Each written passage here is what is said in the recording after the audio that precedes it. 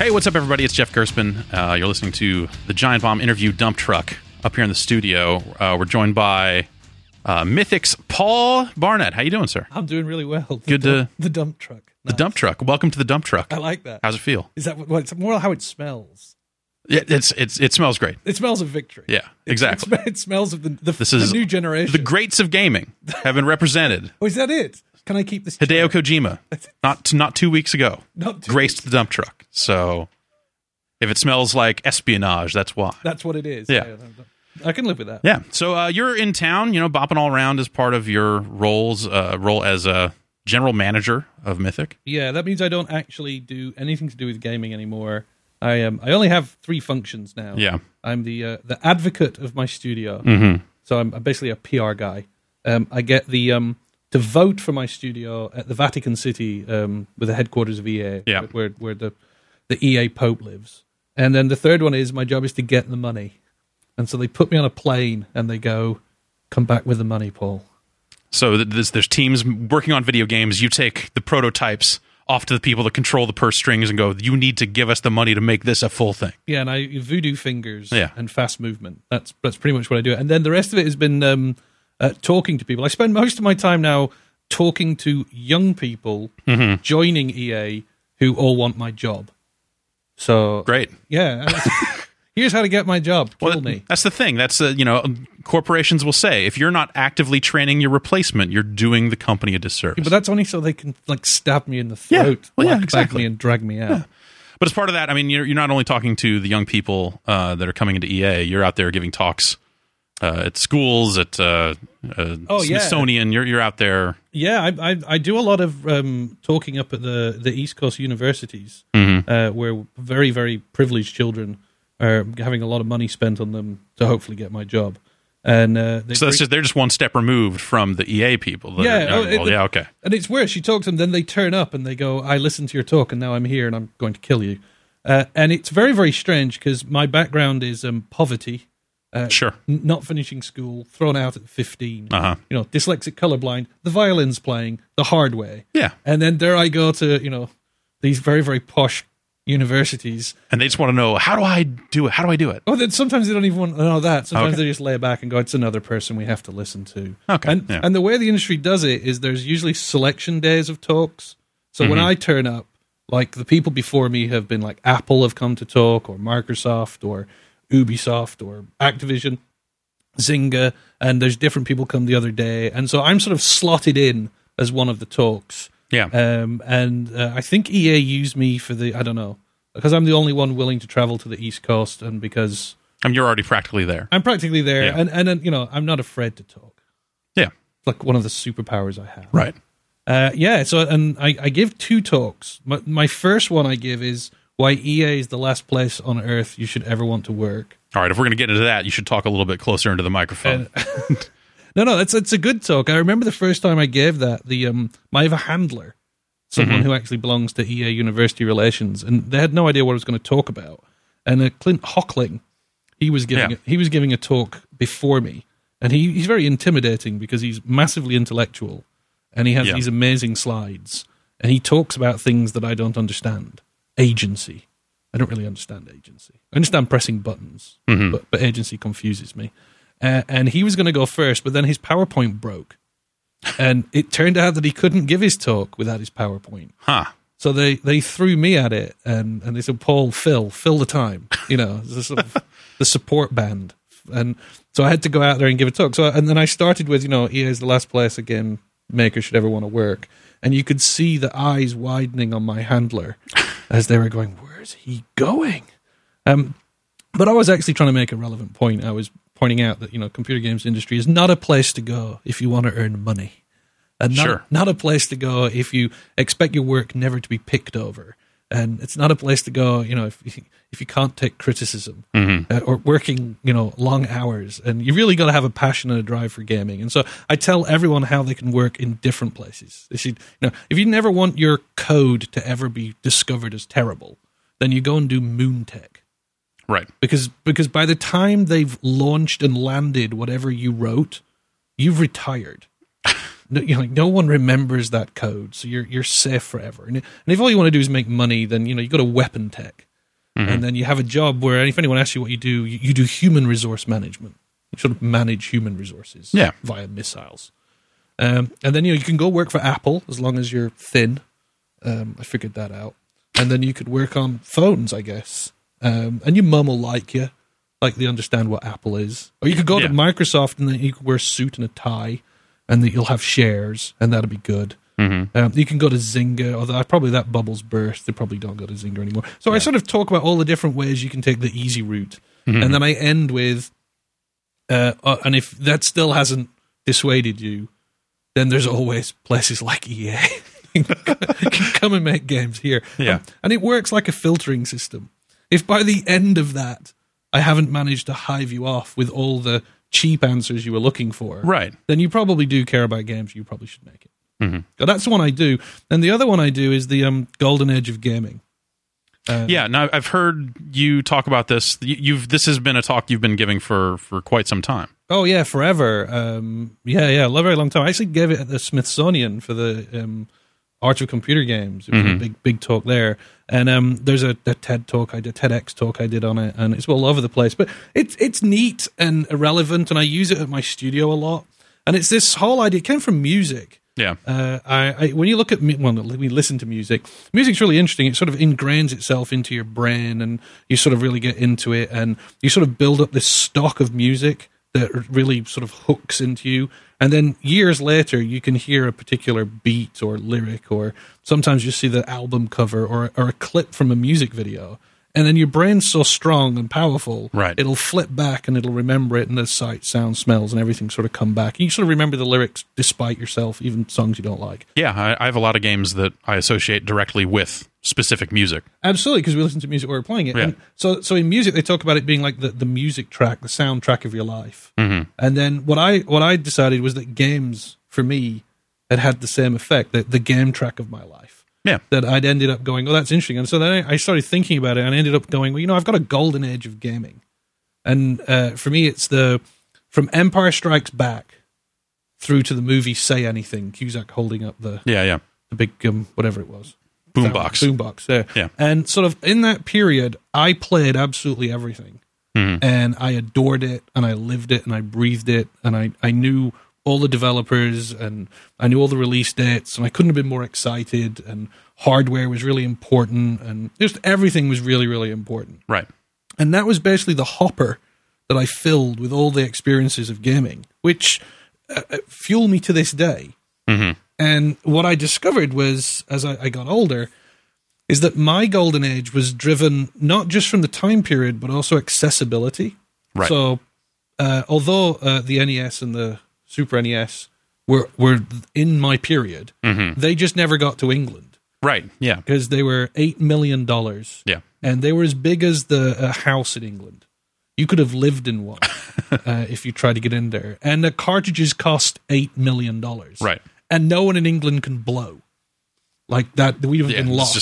So they would have just died. When the cartridges get dirty, it's just, you're died. So there's an entire strata of gaming I just don't have. I don't understand the appeal of a plumber.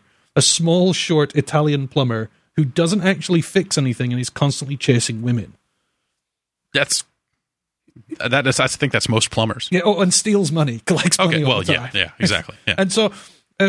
So my golden age doesn't have that. On the other hand, it does have the Spectrum 48K computer, which no one's ever heard of. And all those games I think are genius, no one's ever played. It's also where I learned the things I dislike. I dislike flight simulators. Not because flight simulators were terrible, but I never played one that was any good. So in that era. To hell with flight simulators. And what that did is it lent me to this idea where I was like, well, my golden age is where I fell in love with my first shooter, my first RPG game, platformer. It's where I heard the first sound tracks in computer games I really liked. Artwork that I saw, loading screens, because they had those back then, controller methods. All these things got ingrained into where I was. And as I got older and I decided I wanted to make games rather than play games, I found that I was mining from that golden age. And that's where I was drawn to the games I either wanted to remake or the games I was inspired by. And then I turned into a grumpy person. As we all do. Because I met people who had a different golden age from me. Right. And they're just wrong. I mean, they're just wrong. I don't know how to explain it, but with me, it's that I meet people that really think GoldenEye is somehow the center of their very being. And I say, I reviewed GoldenEye. It was really good, but come on. No, that's exactly it. And you can march it on a couple of things. What's your Final Fantasy? It is 2 or 4, I guess. Japanese 4. 2, Japanese 4. But then you have a lot of people who are on for 7. And they go... Those kids are crazy. But then there's some people who... it doesn't matter. It's the first one they got was 12. Right, yeah. And so 12 just happens to be theirs. And even though you go, oh, unlucky, to them it's really important. They think it really matters. And so this whole idea of this golden age then led me to realize that mine's so precious to me that I may have forgotten that everyone else's is super precious to them. Right. And then when I was making games early on, I needed money. Mm-hmm. And I needed to convince people to give me money. And I had to learn that the only way of getting them to give me money was to talk about games from their golden age. Because they didn't care about mine. So if I was there going, I really want to remake Lords of Midnight. Lords of Midnight's just going to be the greatest thing in the world. And they had never heard of it. So I would have to go, like Zelda. And they go, right. I love Zelda. Zelda's the way to go. No, that's what I want to make. It's just like Zelda. Give me the money. Right. So that was really important. And then I found that it was really good for just getting conversations going with gamers. Mm-hmm. And you can literally just say to them, well, my golden age is here. This is my favorite piece of hardware. Like, what's your favorite piece of hardware?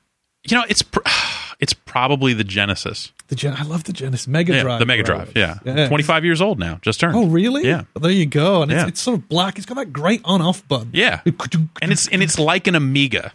It's sort of like an Amiga. It was like where all the Amiga developers went when it came time for them to make console games. It seemed like they ended up on the Mega Drive. So you have like Shadow of the Beast and a lot of that stuff. And I have a soft spot for the EA cartridges. With the big tall ones with a little notch. With the little notch in them. Yeah. And then now all the young people are going, I don't know, they're old people talking about nonsense. See, we just did a live stream showing Genesis games a few weeks ago. So well, we're probably classic. Well, that was the other thing I discovered. When I started getting into this theory of Golden Age, I went off and looked at games outside of my Golden Age, and I went back in time. Mm-hmm. I found the games that were considered classics when I was too young to play them. And I thought, well, if they're considered classics in these people's Golden Age, then they must be really good. And what I discovered was playing a game outside of your Golden Age, you can at best intellectually appreciate. Right. But it's almost impossible to love. Like something's broken. Mm-hmm. You sort of, I appreciate Asteroids. I think the vector graphics are really nice. They're really tight. They're really bright.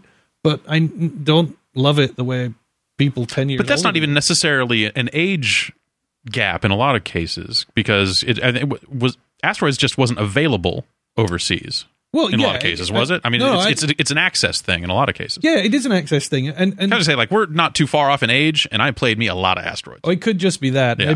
Maybe they didn't send them to the British. Yeah. We weren't allowed it. It was exactly too bright and shiny. The vector graphics just didn't run at 50 hertz very well. It would give us too much hope. Yeah. And then the same thing happens in the modern era, where now when I see a game and someone brings it to me and goes, oh, it's absolutely amazing, I'm mildly jaundiced.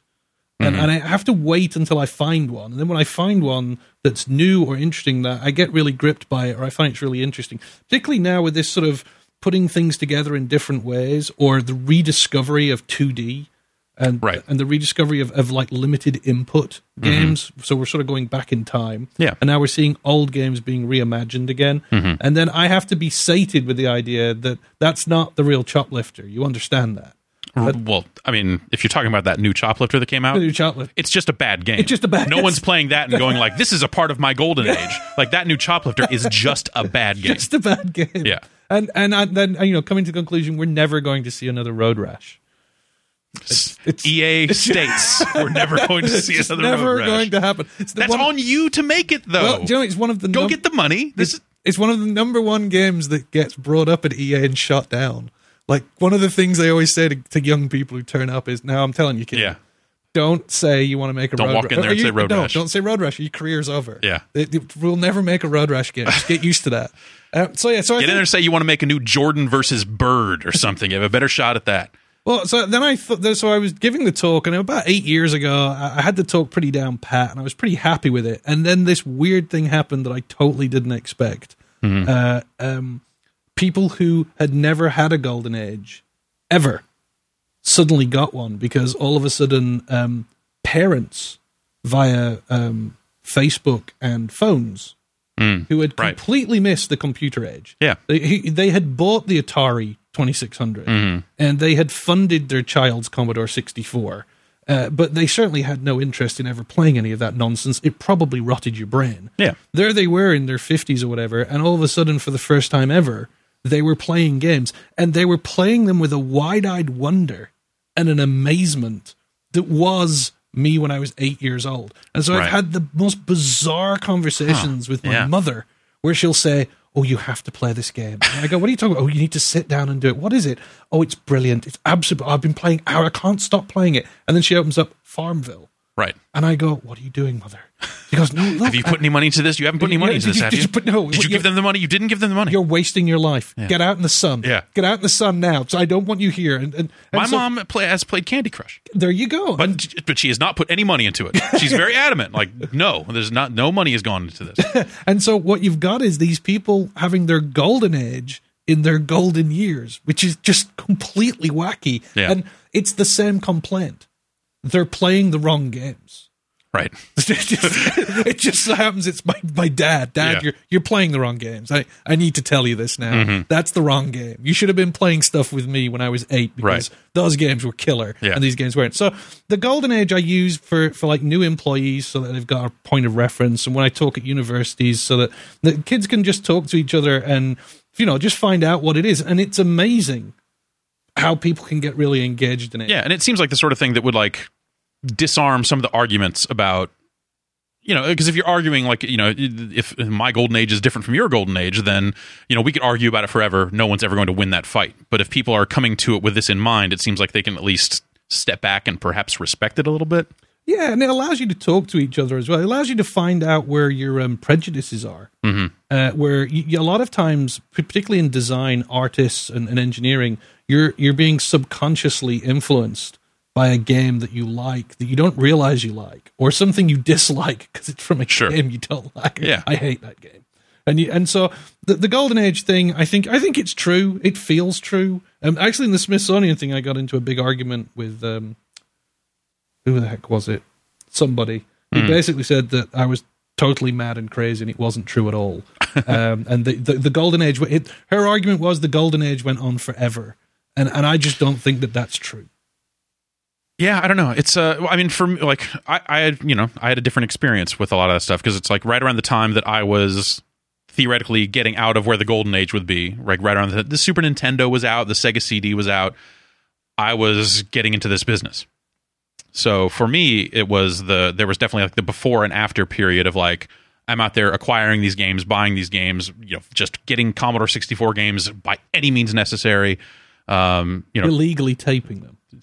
We didn't have tapes. Oh God, here, no! Man. Yeah, you were 1541s, man. I had a 1571. All right. If we ever got one of that's a disk drive, by the way, for the people who aren't like. So if you ever got one of those drives to England, not only would it have closed the national electric grid with the power, but it would have kicked out so much heat, everyone's houses would have melted. Yeah. See, all my tapes were Atari 400. Oh wow! That was my first computer. And that was a tape. Then we got an Atari 800 and got the disk drive with that. So there were no more tapes after. I mean, over in England, before the internet, we used to use the analog internet. So the websites were actually magazines, and then forums were the letters pages. Yeah, and then communities were like the playground and the news agents, and it was a very analog system. But home taping was basically how we all moved our games around. Yeah, we still bought games. But you bought like one game a month because that's all you could afford, and then you basically used that to swap out. All of your friends also bought one game a month, and then as a result, everyone coordinated. Sure. So with discs, was it the same thing? You could just copy discs. Yeah, pretty much. Were you a filthy, dirty disc copier? Yes. No, it's it's a lot of that stuff came in bulk. I mean, the Commodore 64 was legendary for a lot of that stuff, and that was right around the time that you could figure out ways to make phone calls for free. Like there was a lot of really crazy stuff you could get into if you wanted to. But I had a handful of friends that also had Commodores, and just you'd borrow discs.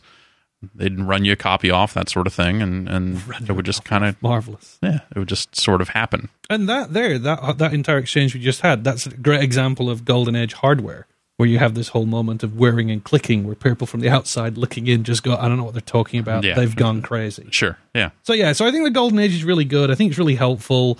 I think it really codifies the joy. I think it helps you if you're a designer, particularly if you're moving from the love affair of playing to the love affair of making. That's probably the biggest part of the talk I give, is explaining to people that loving playing games to the point where you're convinced you want to make them is akin to the Matrix pill moment. Mm-hmm. If you agree to make a game, you literally are committing to a one-way door. Yep. And once you're through it, once you see how games are made, once you start thinking about making them, once you start actually crafting, you can never again go back to, I just play and love playing them. You're forever tainted with, I make them, so now no matter what I do when I look at a game, you'll think about it. I'm assessing it. And I guess it's the same for reviewing, because you end up seeing them and having to dismantle them so much. But in a lot of cases, I was already that way before I could kind of come into it. I had a streak on the Genesis where I was seeking out the worst games I possibly could. Because the library had really blown up, and there were a lot of developers. There was a lot of stuff coming into the States that just didn't belong here. Games that just should not have been translated for this territory, or stuff that was coming out of Europe, like Sword of Sodan. Oh, Sword of Sodan, which was bad on the Amiga. It seems like that's a slightly more beloved version, but the Genesis version is garbage. So I had a couple of friends, and we just loved to play the worst possible games. We would just like joke about them, and like we'd get a hold of them. There was a store that you could that rent games from, but also the guy would do trades. It wasn't like a chain store. It was just he was running a baseball card store. His name was Klaus, and he was very like creepy man, but we would go hang out with him because we were 15, 16, and just trade him 3 Genesis games for 1 in return, because we were so done with those games, and we just got the worst games possible, and would take them home and just go like, all right, what's Wardner all about? What and just dissect these games, just tear them apart. It happens a lot with people who get really into movies, where they would go to video stores. Right. They would just start renting the worst movies in the world. Yeah, like all the big games, we'd already played them all. Yeah. We had already gone through all that stuff. So, when you start just like, I need more. I don't care what it is. We got, when the Sega CD came out, everyone was very into Night Trap. Like that, we said it at the same time. Yeah, because I think you're chasing that hit. Particularly, I remember very clearly when I was in love with playing games. I was playing them, and it was really just a capacity job. I wanted to play as many as possible. Right. And then I started hitting games that I thought were really important. And I thought, this game is really interesting, or it's made really good. And so then I started chasing to find the next really interesting game. And then I realized they were just really rare. Right. And actually, lots of games were tripe and terrible. And so then I went where you went, and you just start playing the world's worst stuff just to try it out. And it's almost like you're chasing that first really great high that you had when you were playing your game. It happened in comics as well. I was reading comics, and I was reading Watchmen, and I was reading Dark Knight Returns, and I was going, "Oh, this is great." We're clearly the velocity is going to continue forever. It's only going to get better. They're going to be 10 times better, and then Rob Liefeld comes along and ruins everything. Sure, and it's glossy covers on everything. It's an absolute disaster. So.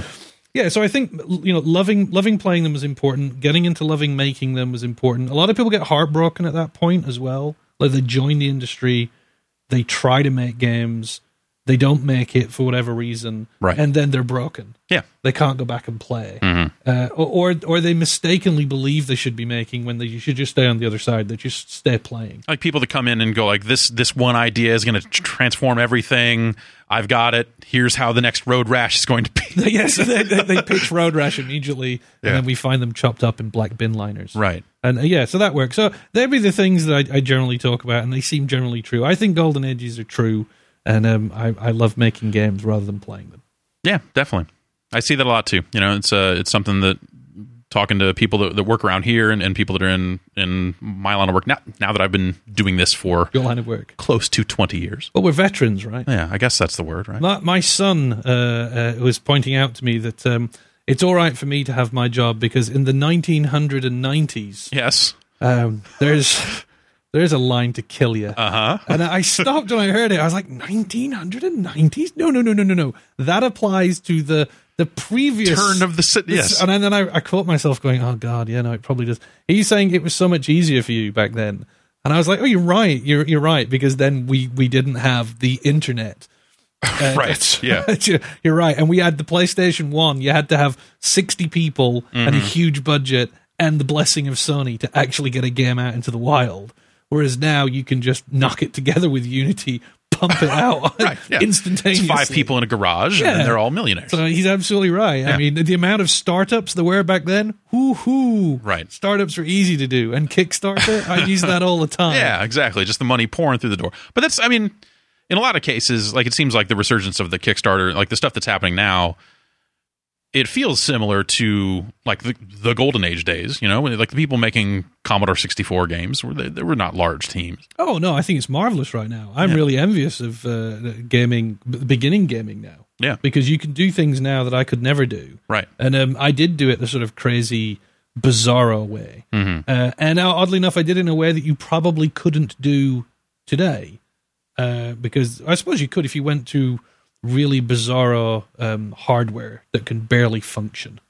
You might be able to get away with it. Yeah. But yeah, there's loads of great opportunities, loads of great tools, and there's loads of great games. And the emulators, that's my biggest thing that I love right now. Mm-hmm. It's completely possible for someone to play a game and see retro graphics and just consider it an art choice rather than actually retro. And that's, you know, like Steam, you load up the Steam front page every day, there's 9 more games that are designed to look like 8 or 16-bit Nintendo games. What you realize is that's what they're looking like. There's a skeuomorph. They're looking like that for no reason whatsoever. Right. And Minecraft's another really interesting one, because I have this idea that years from now, when my son's in his 30s, he's going to be talking to people saying, we're going to make this game. And these young kids he's talking to go, oh, here we go again.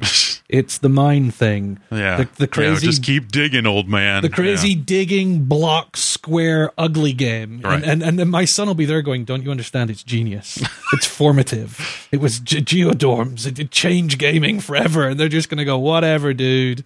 We have it beamed into our ears these days. We don't even deal with that stuff. Yeah. So, you know, goes around, comes around. It's also the reason he's never going to make a flight simulator. Yeah. Well, you know, they already made F-15 Strike Eagle, so, you know, why keep going now? You can't go forward. Exactly. It's all over. Yeah. Microprose was there. They were there. They cut it. So, yeah, that's pretty much it. Cool. Well, thanks for coming by, Paul. Hey, no problem. Always a pleasure. Yeah. It's something to think about out there. Well, people should think about their golden age. You know, talk to each other and figure out what they think. Yeah. You know, what is it? Like I said, it's one of those things where when people talk about GoldenEye, it makes me crazy. When people talk about it like, oh man, Halo. Like, I mean, don't get me wrong. Halo's a great game. I understand why people like it. But not like that. Not like that. Not like that. Not like that. It's not deserving of that. No, Lords of Midnight, right? It's no, Lords of Midnight. It's no Doom. You want to talk about video games? Let me tell you about the first time I put Quake 1 in.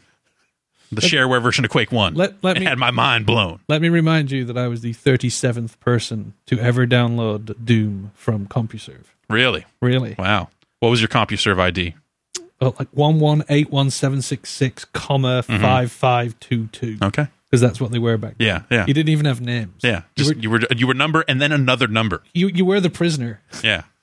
I was on Genie and I was also on Quantum Link. Genie. Dear God. Yeah, which Quantum Link was it was the precursor to America Online that was just for Commodore 64. I have this whole idea of this conversation just fading out. It's old man land at this point. Back in my day, we played bingo on Quantum Link for $7 an hour. The internet was worked off chalk and string. Yeah, exactly. Back before the graphical internet. Anyway, all right, this could go for another 3 hours. We'll have to pick this up at some point. We can talk about. Actually, what are your favorite Commodore 64 games? Were you a C64 guy eventually, or was it Paradroid? Okay, yeah, that's every British man. Every British guy you've ever met. Yeah, they'll tell you Paradroid and then Sensible World of Soccer. Sensible World of Soccer, and that's it. No, that's pretty much it. And Paradroid is amazing. I don't understand it.